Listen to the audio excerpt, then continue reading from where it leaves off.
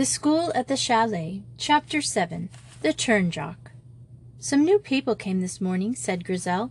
They were all five, Joey, Simone, Brunhilde, Frida, and herself, gathering flowers in the stretch of meadow that lies between Sispitz and Tornswald. The flowers in the Troll are wonderful, and now in mid-May the place was a veritable fairyland. Even Grizel and Joey, fresh from Cornwall, where the wealth of bloom is almost as rich as it is in Devon, were thrilled with the riches at their feet. They gathered many flowers in armfuls that they would later arrange in bowls and jars at the chalet. There had been a good deal of chatter about school affairs, or rather Joey and Grizel had done the chattering, and the others had put in an occasional word. Now Grizel changed the conversation. "Some new people came this morning." "How interesting," said Brunhilde politely. "Were they English?" "They looked like it," said Grizel. "There were 3 of them, father, mother, and girl, about 14, I should think." "Perhaps another pupil for the chalet school," suggested the older girl, glancing at her watch as she spoke. "I think, if we do not mind, that we had better return now, as we shall have tea at 4 o'clock, put in Joey.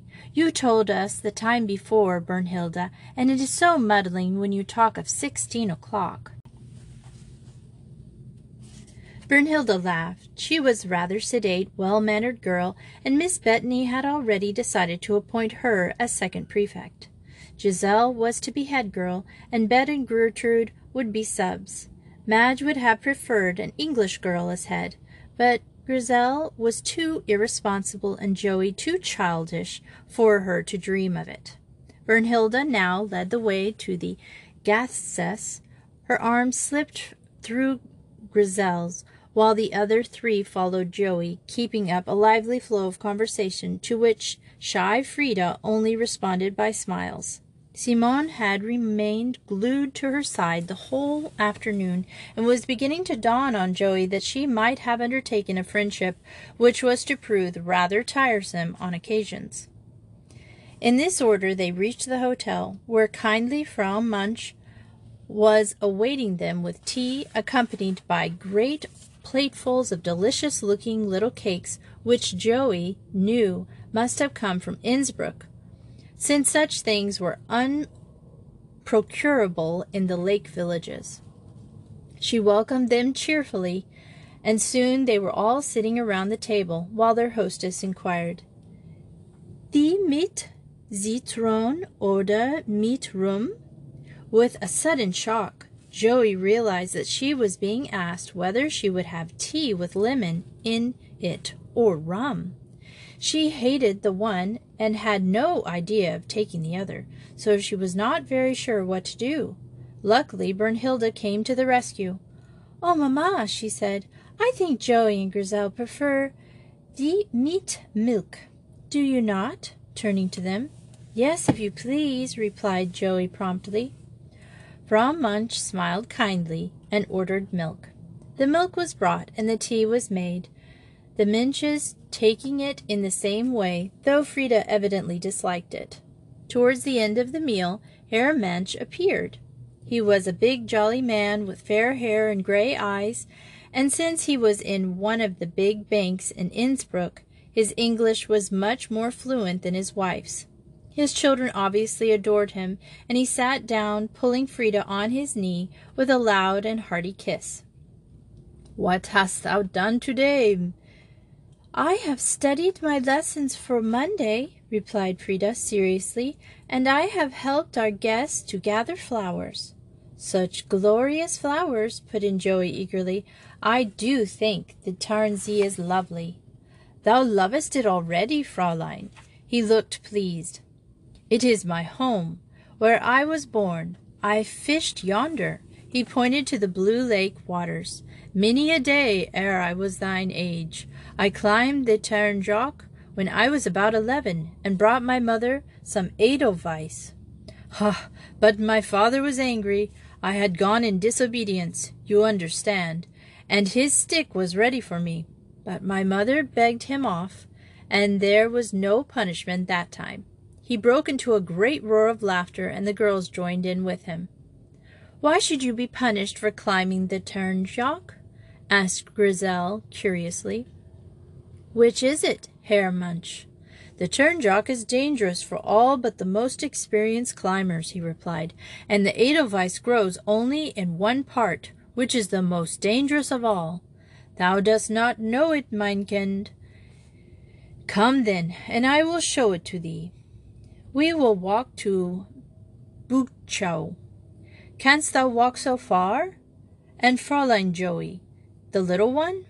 Then we will go to Buchau, and from there I will name you the mountains, and all three shall see them." They set off through the thick grass, listening eagerly, while Herr Munch told them all about the time when he was a boy there. "We did not then think of the hundreds of tourists from all countries who would come and visit our little lake," he said, "and now we have even a school." "Papa, Grizel saw some English people come today," said Brunhilde. "They are at the Troller Hof, and there is a girl of our age. Perhaps she will come to the chalet school." "That would be very pleasant, another compatriot," he replied seriously. "Now see, my children, there is the Turnjock, the large one who lifts his head into the clouds. In front of him stands the Bernjock, and on the other side the Mattelberg, all very difficult to climb. That one that seems to watch over is Bressu. See how he bends protectingly." He went on explaining to them all about the mountains. "We climb there some day, if Fräulein Bettany will permit it. It is a walk up the valley, and then it is very pleasant on the mountain, with flowers growing and butterflies so tame they will not flutter when one approaches." "How topping!" said Joey. "I should love that." "I want to climb the Turnjock," said Grizel suddenly. "I like difficult things." The kindly giant, he really was almost a giant, looked down at her with a smile. "A good Mädchen will wait until there is time for a whole day and a guide. That cannot be until the summer. Then perhaps it may be possible, but the little expedition up the Modschenspitz can be made on a Saturday, and we will take the herdsmen some tobacco and drink their milk, which is very rich with cream, and so come back. To climb the Turnjock, one must start very early in the morning before the sun has risen, and climb for 6 to 8 hours before one reaches the summit. But the Modschenspitz, that is a nice little climb." Grizel said nothing further, but her lips set in obstinate lines, and Joey, looking at her, felt assured that it would take more than Herr Munch's speech to make her change her mind. "I wish he hadn't said anything about it," she thought to herself. "I know Grizel will think of nothing else now, and I shall have to spend half my time trying to persuade her not to." How heartily she was to wish this thing before the summer was over, Joey did not then know, which was perhaps just as well. Now she turned her attention to Herr Munch, who was pointing out the mountains behind them and naming them off. "Papa took us there 2 years ago," observed Brunhilde. "We stayed at the Gathschus at Primlur, and our cousins came too. It was very pleasant there, and they have many lovely flowers. You would love them, Grizel." "Did you climb any of them?" asked Joey. "Oh, no. The Dormites are very difficult to climb," explained their young hostess. "But Papa and Paul used to go for days. Once or twice they took my brother with them." "Brother? I didn't know you had a brother," interrupted Grizel, somewhat rudely, one must admit. "Oh, yes, my brother is 18, nearly 19. He is at the University of Bonn," replied Brunhilde. "He will be a doctor some day, and perhaps I shall be his Hausfrau still, until he marries." "Perhaps he won't," suggested Joey. "I know Dick, my brother, says he won't. He says that Dachau is no place for a woman, and he loves his work too well to give it up." "I hope Gottfried will marry some day," said his sister earnestly. "We all hope that," said the father. "And now that we must be returning, for there is quite a long walk, and the little one looks weary." He reached out a big hand and pinched Simone's cheek as he spoke. She blushed and edged nearer to Joey, who felt suddenly cross with her. If Simone was going to be so idiotically shy and stick to her like glue all day, Joey felt things were going to be tiresome. And why, oh why, didn't she talk instead of standing there, deathly silent?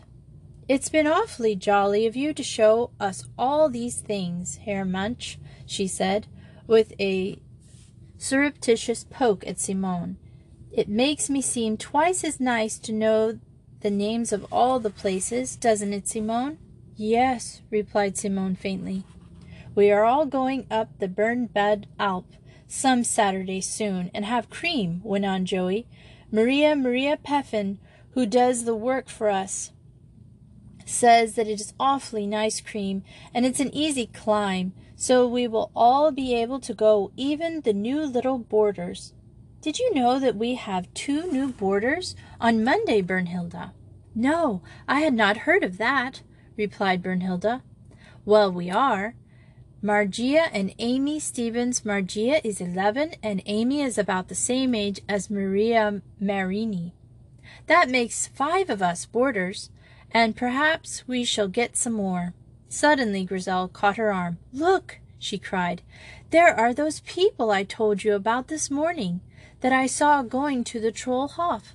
They all looked with interest at the trio, who were walking in their direction, a tall bronzed man, an erect soldierly bearing, a small slight woman, sallow of skin and fashionably dressed, a schoolgirl of 15 or whereabouts, whose most notable features were a pair of enormous dark eyes, and a large fair pigtail swinging at her back. She was walking slightly behind the others, and there was a sullen, unhappy look in her face. Just as the 2 parties met, the woman turned to her, saying sharply, "Juliet, hold yourself up. Good gracious me, child, you look positively deformed. Put your shoulders back at once." The sharp, scolding tone brought back her stepmother to Grizel, and involuntarily she shivered. Joey, noticing, slipped an arm through hers with a little squeeze. The girl Juliet looked at them curiously as she passed them. She had made no effort to straighten herself, and Bernhilda commented on this when they were out of hearing. "But how disobedient," she remarked. "I can tell you their name," said the father. "He is Herr Captain of the Indian Army, Captain Carrick. He came into the bank this morning to change some money." "I don't think he looks kind," said Joey. "What a pretty name the girl has, Juliet. Don't you think so, Grizel?" "I thought she looked dreadfully unhappy," replied Grizel. "And how funny to have fair hair with those dark eyes." "Do you think so?" asked Bernhilda. "There are a great number of people living in Wien who are like that. But as for unhappy, she did not do as she was told." Herr Munch approved of this. "The young should always obey," he said. "Is that not so, my little Frida?" Frida, who would as soon have thought of flying as of disobeying her parent, said in her shy, soft voice, "Yes, papa." Grizel made a little impatient movement, but Joey's hand on her arm checked any remark she might have thought of. And they went on to Gathshuis, talking about the mountains, and the girls went in, and the 3 boarders got their flowers and said good-bye to Frau Munch. She kissed them all and told them to come back whenever they liked. Then, accompanied by Bernhilda and Frida, they went out to find Herr Munch waiting for them at the boathouse. "Come," he said, "it is a long walk, and Die Kleine looks tired. I will row you across to your own landing stage. Bernhilda and Frida, you may come too. Run, Frida, and tell Mamma." Frida ran quickly back and presently returned, and they pushed off.